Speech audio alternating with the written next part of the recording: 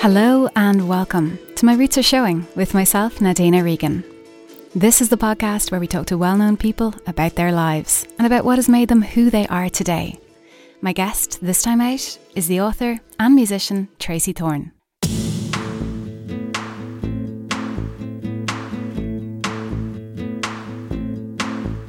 For many people, Tracey Thorn is still perhaps best known for being one half of Everything But the Girl, the band she formed in 1982 with her husband Ben Watt.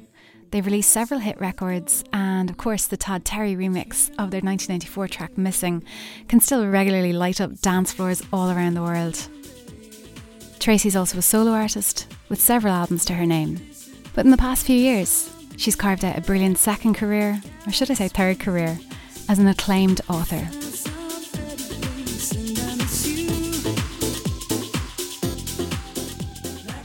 The last time I came around your way with this podcast, I was telling you about some books that I was really looking forward to reading for my holiday. Over the course of the 10 days, I read Camilla Shamsie's Home Fire, absolutely loved it, great novel.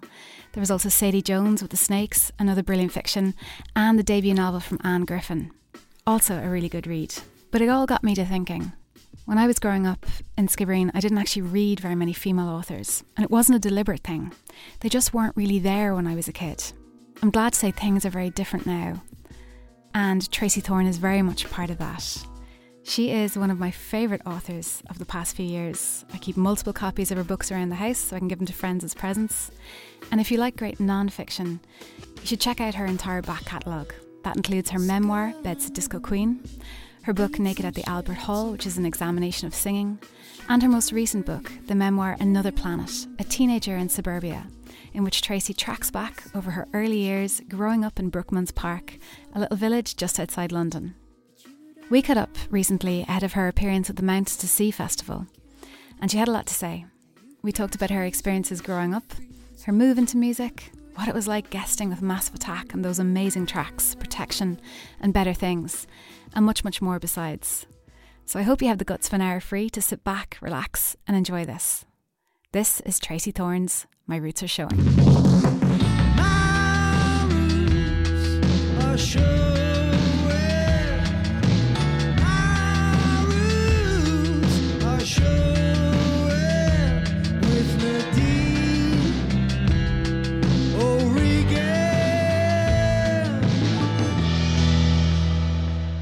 Tracey Thorn, you are very welcome to My Roots Are Showing. It is a delight to have you on board. How are you? Thank you. I'm good, thanks. Yeah.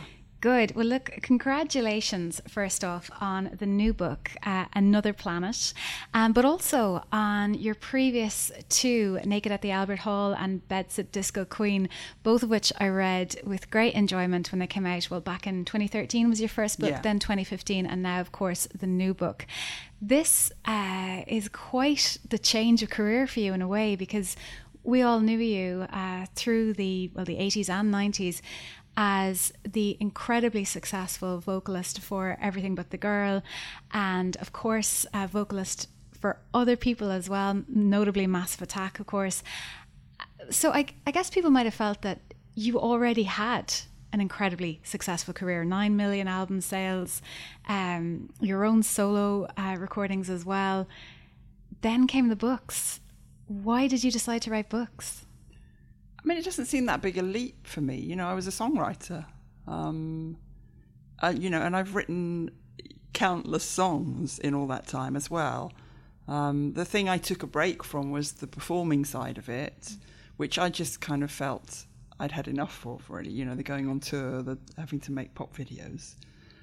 So, you know, I'm still making music as well, but I think it's more that I've just, as I've got older, you know, wanted different outlets for my writing, really, and space in which to expand on things a bit more, you know, tell stories in greater depth. And that's what writing books has allowed me to do. Well, in the new book, I think you quote, pretty sure it was your dad, who at one point said, I didn't know Tracey was that into music. Yeah, I mean, you know, for context, he said that in about 2013, after Bedsit Disco Queen had come out. So this is after my entire musical career. This is after the selling 9 million albums, spending my entire 20s on tour, making videos, being on telly, making albums, then retiring for a bit to have kids, and then coming back to make more music and then write a book about it. And at that point, he said to my sister one day, apparently, I never knew Tracy was so into music. Unbelievable. But yeah. It does make me think back, though, to the first book, Bedsit Disco Queen, where I think you've even said you sort of gave the pop single version of your life. You gave the glamour, you gave the offers of going on tour with U2, the massive acclaim, the remix of Missing, which catapulted you into sort of global superstars. But you didn't maybe document the smaller realities of what it felt like to grow up at, 20 miles outside London? Yes. In a small satellite town with a lot of, in fairness, quite boring realities, just the humdrum existence of going home, watching Coronation Street, filling your teenage diary full of, I suppose, teenage exploits, which even at the time weren't necessarily that exciting to you, but you were just living it. So in a way, this is like the companion piece to Bedsit Disco Queen, this book, Another Planet. And was it important to you to be truthful and to reveal that other side? Yeah, very much. There wouldn't be any point at all in writing a book like this unless I was prepared to be quite open and truthful. Bedsit Disco Queen almost starts at the point where my career is beginning, or at least the sort of glimmerings of it. So I skate pretty quickly over my childhood and early teens in that book, and really even the mentions of my teens are all to do with music. It's about sort of seeing the beginning of a career. So that was the story I told. But this book is very different. I mean, when you've already written a memoir, people would sort of think, well, how can you write another memoir? But life is long and multi-layered, and this is an entirely different story. What were you like as a kid? As a small kid, I was very happy there. I was good at school. I was an avid reader. I was, hardworking, enjoying what was a very conventional childhood and a very sort of safe, easy childhood. I could walk to the shops. I could walk to school. I could go out on my bike unsupervised. And it was that sort of quite innocent time, living in a very small, self-contained place. So as a child, I think I was very happy. And then I hit my teens and just gradually started to become more curious about the world, started to become aware of the fact that Brookmans Park, where I was living, was absolutely not the whole world. And in fact, was incredibly old-fashioned, stuck in a sort of time warp. I started to learn more about attitudes and ideas out there in the world at large, and realised that I was growing up in a very conservative place. You began keeping a diary, but it was a very unusual diary because you lied in it. And you didn't... I think everyone lies in their diary. I think that's usual. But you didn't document what actually happened to you. Well, sometimes I did. Going back through the diaries, they were really valuable in terms of detail, because there's lots of boring detail, which otherwise you would forget. And then I just began to notice the absences, because there were kind of big things that happened during my teens, which I obviously do remember, and most of which I barely record, or I certainly don't record in any detail or what I felt about them. But that struck me as interesting. As a writer, that struck me as a really good starting point. To my mind, reading it, it made sense to me because of the personality that you've brought through your various books. You've spoken and written in the past about struggles with anxiety or shyness. And in a way, leaving a diary around with your innermost thoughts, that'd be too much, wouldn't it? Yeah, well, I was pretty convinced my mum was reading my diary anyway. Yeah. So, part of the secrecy is to do with just not having the words for things. So that sort of inarticulacy of when you're younger. But part of it was genuine alarm that I would actually be confessing things that she would then throw back at me. But obviously it does beg the question, why are you writing a diary at all? So I think I had conflicted feelings about it, which again I think is interesting. It became a kind of artifact in a way. Like, you seem to regard it with as much curiosity as you do seeing it as a document. Yes, absolutely. You know, in some respects, some of it could have been written by someone else. It is someone else, really.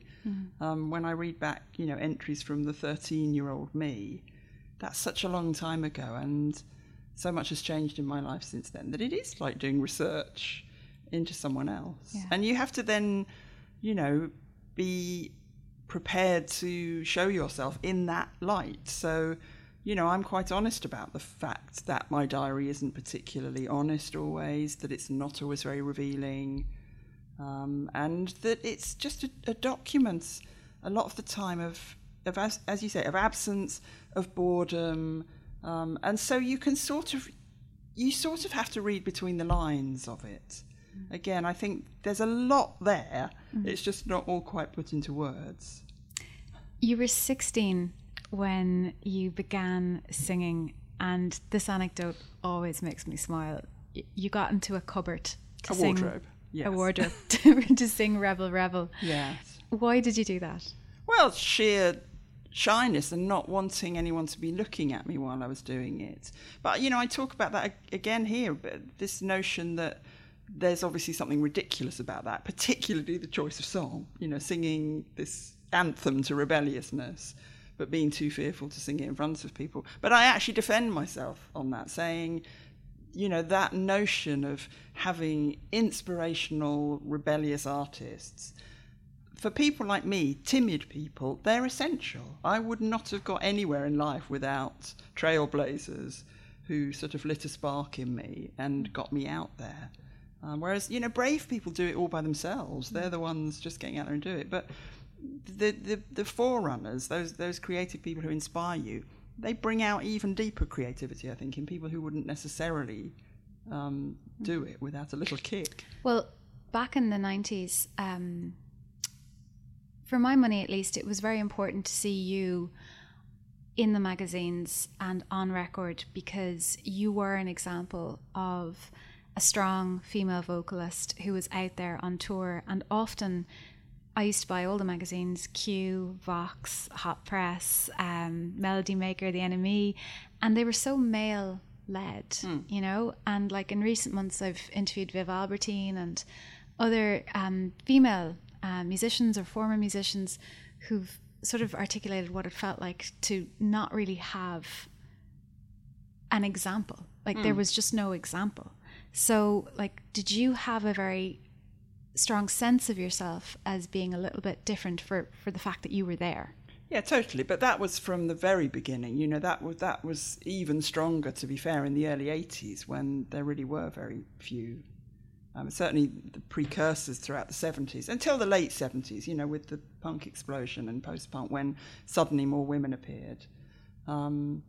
But yes, being in a minority all the time, everywhere, is quite wearing. And so I was very aware of, you know, the importance of being a woman in public. I'm never keen on the definition of being a strong woman, because I think that puts too much pressure on women performers of any kind. I think what we all want is varied women and complex women and women who are allowed to be fully human. Just people. Exactly that. So in a way, I still feel that that's what I'm doing. And the more, you know, layers of myself as a person I reveal, the more I hope, trying to add to this reality of me being out there as a complex woman, you know, and now people can see my strengths and my weaknesses. And I think that's really important. That's what we lack, I think, with underrepresentation of anyone, whether it's women or, you know, minority groups, that when people do appear, they're supposed to kind of represent everything or be a perfect example of whatever group they're supposed to be representing. And you just, as you say, you just want people to be allowed to be human. You're very sympathetic in the new book to the experiences of Chrissie Hynde in her memoir, because she got a bit of flack for how she characterised one particular experience, and actually maybe just in your own words you might describe it and your response to it. Because I suppose, again, Chrissie Hynde, seen as very much a strong woman, and then published a memoir where she got attacked by feminists for how she characterised what they said was a sexual assault. Yeah, she talks about, you know, when she was a very young woman and where she grew up wanting to hang around with sort of biker gangs. She's trying to get into, who are the people having fun here? Who are the exciting people? And it was biker gangs, and she would hang around with them. And yes, she describes what I think was regarded from the outside as very clearly a sexual assault. But she sort of takes it upon herself to say, well, she almost talks about it as though it was a kind of initiation, that, that was, she had to prove her strength to become part of, the gang, to be taken seriously by the guys. And yeah, she did get some stick for it. I think to her credit, she stood up for herself. I don't think Chrissie Hynde needs me to come and defend her here. But the reason I talked about it at all was absolutely not to revive anyone having a go at her, but just to talk about how, for her generation, she really was without female rock and roll role models. So she was creating the role models that people like me and others afterwards would come along and follow. So, to her, the only rock and roll role models were male. So inevitably, you might end up thinking, well, this is the way to be a kind of outsider rebel figure. You've got to go along with this sort of thing. And so I just think it's important to acknowledge that in previous generations and generations to whom we owe a massive debt. I remember when I started interviewing bands, and I thought it was a totally normal question at the time. I was 19 to ask bands about their groupies. Yeah. Because I'd grown up reading, Q magazine, where that seemed to be like part of the narrative. Totally. And there were books published talking about the life of being a Led Zeppelin groupie, or the life of being, it was just how we talked back then. I mean, I think the Me Too movement has obviously done a huge amount of work in unpicking some of those kind of ingrown cliches. But now you look back and we simply wouldn't characterize things the same way. I love that line where in the book you talk about how the only available identity was male if you wanted to be in music. And I think that has to some extent diminished now, but do you feel that? Do you feel it's better? Yes, but people are making efforts to make it better. I was just reading this week of Emily Evis booking Glastonbury and trying very hard to, bring up the numbers of women performers there. And she was talking about how difficult that still was, that she would be having conversations with some people involved in booking it who would offer, what they'd come up with so far, and it would be a list of 10 male acts. And she'd say, no, I'm really sorry, you've got to get some women in there. And she would sometimes be greeted with people going, well, God, what are you saying? These are 10 great acts. And she'd still have to say, yes, I know they're great, but, we're trying to change something here. So I'm very aware that it's kind of changing, but slowly. And there is still resistance. You're still going to meet people who will just say, oh, everyone's got to be there on their merit. You can't deliberately try and choose women. But it's unconscious bias as well. If you point out unconscious bias and then people make efforts to be aware of how they select and the fact that they will tend to select people who are like themselves. Yeah. And if men are the people who are consistently in power over generations, then it is simply a cliche that they will select themselves to come and join their ranks. And people can be very resistant to having their unconscious bias pointed out to them. So it is a tricky one. But, all credit to someone like Emily Evis. Again, once you get a woman in a position of power, then the likelihood is that they might, be able to actually set in, train a process of change. When I interviewed your husband, Ben Watt, some years back, I asked him about how he felt when he was going out on stage. And he said that he always felt perfectly fine, that his heart rate actually drops. Yeah, he's a bit weird, I think. And I couldn't believe it. I found it he's just some kind of alien. Yeah, it stuck with me, I was like, your heart rate drops. Yeah, well, I think, for him, that sense of actually being in front of an audience offers him a level of almost comfort, because he takes great enjoyment and fulfillment out of the feedback you get from an audience. For him, that's what it's all about. That's what makes it meaningful. I'm the opposite. For me, I kind of would quite happily make work and just, sort of then not really even know what happened to it. It could just be sort of out there, and I'd get on to the next one. Yeah, in your book, Naked at the Albert Hall, there was kind of this hanging question in it as to whether you would get back up on stage again to sing and to perform. Yeah, well, I think towards the end of the book I was going through a phase of actually trying to brace myself to do it. I had a plan to go along to a singing event that I was going to take part in, which I ended up cancelling. I was having conversations with myself about, am I going to do this? There's an episode in that book where I go for a little course of hypnotherapy to try and get over stage fright. But at the end of the book, I do actually come to the conclusion that I need to kind of stop beating myself up about this. I had reached a point in my life where if you'd said to me, are you happy? The answer would have been an absolutely resounding yes. And it still is. And if you said to me, do you feel there's anything missing from your life? I would say no. So I can't see, for me, the logic in going back to doing something that actually brought, lots of kind of anguish and tormented feelings into my life. Mm. There's a moment actually in Beds at Disco Queen where you talk a little bit about the experience of writing, recording, and then doing promo with Massive Attack back in the 1990s, and that amazing track Protection, and then Better Things. Like, so many gorgeous moments in your collaborations with them. But you would go and do a radio appearance together, and you talk about how like it was live, but actually it was you who was live. Yeah, I mean, it was. I mean, as did tend to be the case in those days with, programmed music, electronic music, dance music. Often live appearances were just PAs from vocalists. Mm. And so some of the appearances I did with them on radio were just that. I think at that stage, really, it was just incredibly difficult to recreate a track like that in a radio studio. Absolutely, but it wasn't really that I was thinking of. I just thought that the emotional toll it may have taken on you versus the band to have to go in and perform when they didn't have the same level of stress or pressure. Yeah. I wondered how that played out in terms of your exhaustion level or just your capacity to, I guess, go from day to day, because it would seem to me that it would be debilitating. No, I don't remember it being that. I mean, to be fair, we didn't do it that often. Mm-hmm. I think the trip I described was a promo trip to New York. And so it's not like we were doing this for like weeks on end. These were fairly sporadic appearances, and I could see the logic of it. Look, it made me laugh more than anything. Looking through at them in the control room, like with a cup of tea in their hand, doing a live appearance. What were they like, actually? Oh, I mean, again, I try to describe them. I mean, that sort of vibe they give off that they're, a gang. Mm-hmm. I don't mean a bad gang. I mean, a good gang. Like, you just want to be part of their gang. You can never quite be part of their gang. They've all got nicknames for each other. They've all known each other forever. Daddy G, 3D, Mushroom, So it was sort of hilarious. And obviously, like, I think a lot of people who collaborated with them for a short period of time, you just feel a bit like an outsider. You can't ever become a fully paid up member of this wonderful gang. So you're just along for the ride. Mm. But it was great, it was...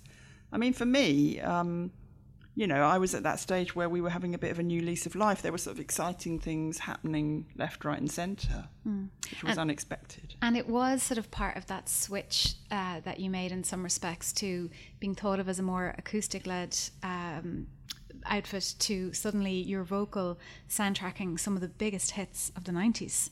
I mean, that was just a fact. I mean, that remix of Missing... you couldn't walk into any shop in the 90s or any club and not hear it. It was an absolute, a stormer of a track. And how did it feel to you, being maybe not the biggest clubber, to be the voice of this anthem? Well, I loved it. I mean, I've always, ever since we started, then having remixes done, I thought actually for someone like me it was perfect because it meant my voice could be out there, essentially on tour, without me needing to go. When your records are played in a club and hundreds of people are dancing to them, there's an enormous satisfaction in that. And it does feel like your music is being kept alive. Mm-hmm. Every time a DJ plays it and people put their hands in the air and dance to it, it's got another lease of life. I was always very interested in your vocal because I think there's such a strong melancholic strand running through it. And I think sometimes that's what provides that little spark of magic when it's paired with an electronica backdrop. Yeah. Is that how you feel about it? Yeah, totally. Sad bangers. Everyone loves sad bangers. That's what I'm here for, essentially. It's what I was put on God's earth for. Sad bangers. But there is that vibe, as with, like, say, Dido and Eminem or whatever. It's this complete marriage of opposites. Yeah, but it's a beautiful thing. I do think the dance floor can be an emotional place. I think you go out there, you've probably partaken of something that's slightly lowered your inhibitions. You start dancing, which induces sort of euphoric feelings as well. And then you're just wide open. So, you know, anything, you know, great disco tracks often had that, you know, a sad lyric or a sort of sad but defiant lyric. It just gets you where you're, as I say, where you're wide open. And I think that's really powerful. It's, you know, in a way, it's more powerful than just sort of sitting at home moping, listening to a sad song, which is almost too perfect. You know, the mood and the music all sort of one. Where's the grit here? You know, where's the tension? Whereas on a dance floor, there's something exciting happening. There's a bit of friction happening between the mood and the music, the lyric and the beat, and that's when, you know, sparks start to fly. When you began singing and writing songs, were the lyrics at that point, you know, because some people they'll write a song and the lyrics will be da-da, you know, it won't be as much about the sense as it will be about how the line scans or how it makes rhythmic sense in the context of the song. And we all know it, we hear it in some of the most successful songs. But even listening to your most recent album, just called Record, it's so obvious that you're a very intensely lyrical writer. So when you started out scribbling lyrics, was it very important to you to get it right? Yeah, I mean, I always write lyrics while I'm singing them. I very rarely just write something, you know, a verse down on a bit of paper, very occasionally. But they come to me as sung words. So you're right, in that sense, they have a rhythm to them. They have to scan. I find that actually inspires the process of the song. Quite often you come up with a good opening line or you come up with a good opening couplet, and then, you know, that sort of sets your template. Okay, this is how long the line is. So then you know where the next ones might be going. And that in itself just triggers the process.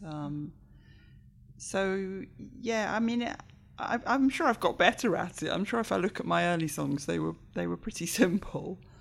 But there's something about the style that I write in that I think's been there from the beginning. There's a kind of directness. I mean, a sort of plainness. I'm not an elaborately flowery lyric writer at all. You know, you won't come to me for sort of rolling seas and misty moors and, you know, in some ways they're quite prosaic, but I think what I'm always interested in, what I'm trying to get to, is the sort of truth of people's experience and just telling a story. When you were growing up, you read a lot of books by male writers as well. You read some great writers. I mean, you were into Camus and Jean-Paul Sartre. You know, philosophy was very much your thing. No female writers, though. No, I mean, that really took me aback when I looked at this period I went through in my sort of later teens, you know, and I was trying to, you know, reach out into, you know, discovering ideas and thoughts outside this little place I was living. So as you say, I read Camus and Sartre. I read all of George Orwell, you know, fantastic stuff, still love it. I had my copy of On the Road that I carried around with me, thinking that made me a beatnik. But I look back and the glaring omission is any women writers. You know, I was reading Jean-Paul Sartre, but not Simone de Beauvoir. And that's not to say I should have been reading, you know, complicated feminist theory, but I just think it would have been good to have had some women's stories and experience to counter. I think I was inwardly already absorbing this notion that, you know, men's thought was the kind of, you know, the thing to aspire to. The other problem, as I always saw it, was that sometimes the women who succeeded were women who wrote in a style that was very masculine. So a woman might come to the fore, like, for example, Margaret Atwood has been famous for decades, but you might not get the smaller story told by a female writer, or if it is there, it's pushed into the pink-covered books. Well, or just very looked down on. I mean, again, you know, this notion that when women write about the domestic, it's seen as a small domestic novel. When men do, it's seen as, you know, the human condition being minutely observed. So again, you know, I don't think there is such a thing particularly as male writing and female writing. I do think there's human beings writing, but there is a tendency to look down on women's recordings of either their own experience or the product of their imagination, and just trivialise it, just treat it as though it's little and domestic and petty. You've daughters yourself, and they have reached adulthood.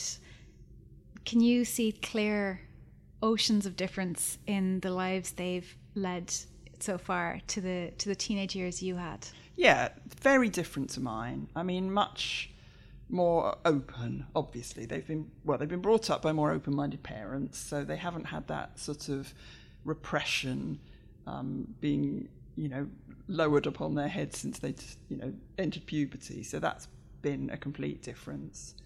They've grown up in a city in London, so they've had access to, all that a city has to offer, and have grown up with a much more diverse group of people, their friends, their school friends, people they pass on the street every day. So that is completely different. And, they are much, watching them in their teens, I think they've been much more sort of aware of their own rights as a human being, which I think as a young woman I was not taught to be very aware of my rights. I think we were very naive and ignorant, and that made us pliable. And I've seen my daughters who are so much better informed, and it just means that they're much clearer about what constitutes being treated, in a bad way or a good way. One of the things I think about becoming an adult yourself is that you come to see your own parents as fallible, as just human beings, separate from you. And there's a process of that happening in your latest book. Yeah. And it's hard sometimes, I think, for you to reconcile how you once thought of your parents with how you now view them. And maybe you would have done things differently, or you might have changed things. But is it hard sometimes to go back through time as a writer and sitting at the computer and actually reliving an anecdote or an experience and just thinking, gosh, why was I like that? I was such an ass. Not saying you were an ass. Yeah, no, I was. There are occasions when I am, definitely. You have to just detach a little bit at some points and just think, okay, this story here is the raw material, and I'm making something of it in this piece of writing. But, the feelings about my parents ended up just being mixed and complicated. I don't think, some people have said, did you manage to reach some kind of closure by writing this? And I just don't really think that's true. I can't undo any of the stuff that was done in my teens. That was it. That's the story of my teens. I might wish it had been otherwise, but that's done. We made some kind of peace later on, so we ended up on better terms. But, that's, again, I think the relationship I describe with my parents is quite a common one.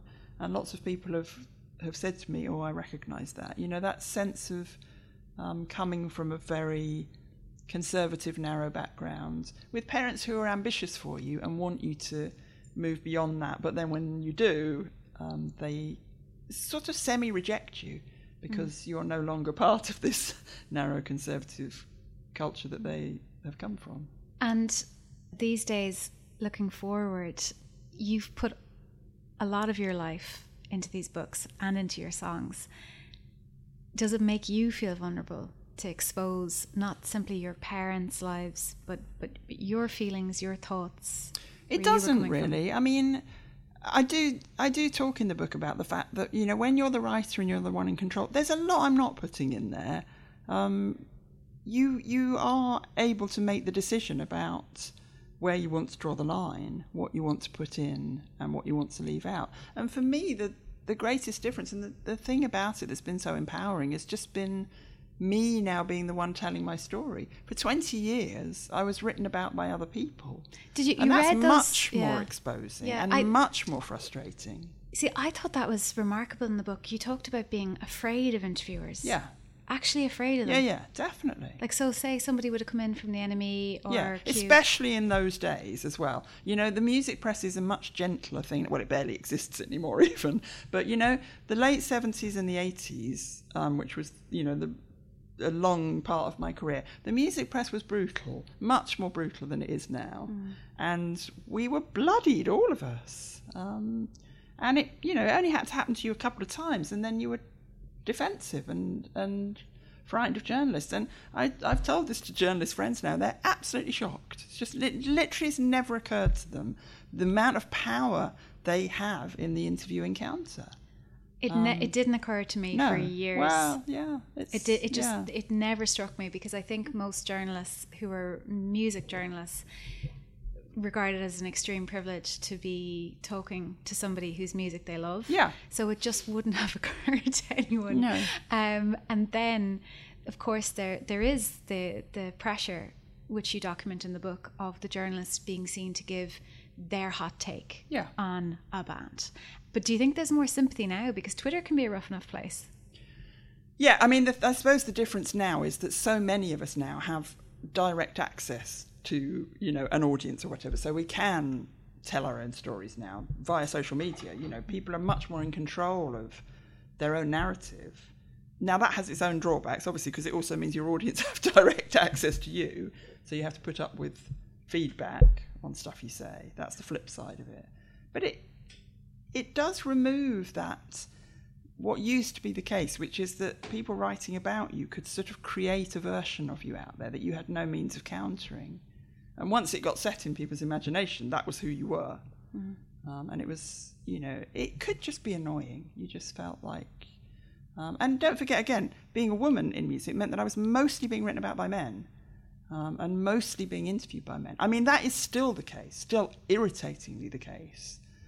I did a promo trip with the last album record that came out last year, and I went to Paris and Brussels, I think, for a couple of days.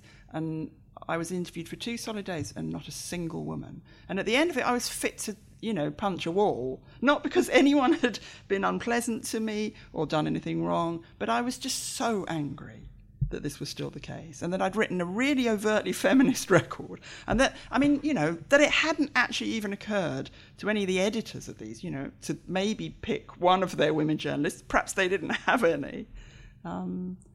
So again, it just becomes frustrating, because, you just get frustrated by being made to feel like you're the other, you're. The exception. Yeah. Do you feel creatively fulfilled now? Well, I'm still creatively busy and inspired. Well, you're not done. Yeah, clearly. Not at all. Yeah. I'm always kind of excited about the next thing. I'm just making notes for something new at the moment. And really? my mind's like over somewhere else. So every time I do a book event, I've got to get myself back to I can where imagine. I was 2-3 years ago. So what's the new book? So I've signed a new book, which is I'm basically writing a book which is, it's non-fiction again, but it's the story of my friendship with Lindy Morrison, who was the drummer with the Go-Betweens. But it's going to have all sorts of twists and turns. But it is a book that's going to be, at least in part, about this notion of women in music, who tells their stories, how does their story get told, how do they get written out of stories, and what it was like for me as a woman meeting her in the 80s. A sort of inspirational woman who was older than me, and Is that coming out from Canongate? It is. All right, so we'll be looking forward to that. And finally, I just wanted to ask about, obviously a lot of the people in your memoir, it's a long time ago now, and your parents have passed away, sadly. But a lot of the people will forgive you, I'm sure, if you're writing about Dan that you kissed at the disco or whoever. But how do your family, and specifically Ben, feel about being characterised in the books? Because you did characterise your early romance, and I can imagine that writing those pages must have been tricky. I don't think I say anything about Ben in this book, do I? No, in the first book. Oh, right. Yeah. Yeah. I think both of us, because we're both writers, I think it means that we each have a sort of instinctive understanding that, that you have a right to write things. Do you know what I mean? That people being written about can't sort of, silence you by saying you can't tell that story. I don't know if that makes sense, but, I'm equally at ease with him writing about me, which he has done in books he's written. Obviously we read each other's stuff. He's the first person who reads my first rough draft of a book. And if he were to say, I really hate that description, then I would obviously take it out. But on the other hand, I think both of us give each other a lot of leeway, because I think we have a lot of respect for the fact that if you've got this far and it's made it to this draft, then it means you mean that. You know, you've thought long and hard about it, and there's a reason why you want to write this. And same with your would respect marriage. That. Yes. You know, when you got married, it was how many years after you started seeing each other? I don't know, 27 or something. So, like, you really meant it by that point, right? Yes. Don't want to rush into things. Well, just to play us out, is there a track that makes you think of your childhood days or your teenage days that was inspirational to you? Well, I mean, one of the tracks that... It was funny, because when I finished this new book, Another Planet, I sort of wrote the end on my time. And I sat back and thought, this time I haven't written a book about music. And then I started to make a playlist of all the tracks and songs and bands that I mention in. And when I got up to about 3 hours worth, I thought, I think I have written a book about music. I think it's just whatever I write, whatever I do, it just creeps into everything. In this book, it's in the margins. Yeah, in the other it's book, in the margins, but there's an awful lot of them. page. Yeah. But I would choose probably Another Girl, Another Planet, because that just feels like the song of this book.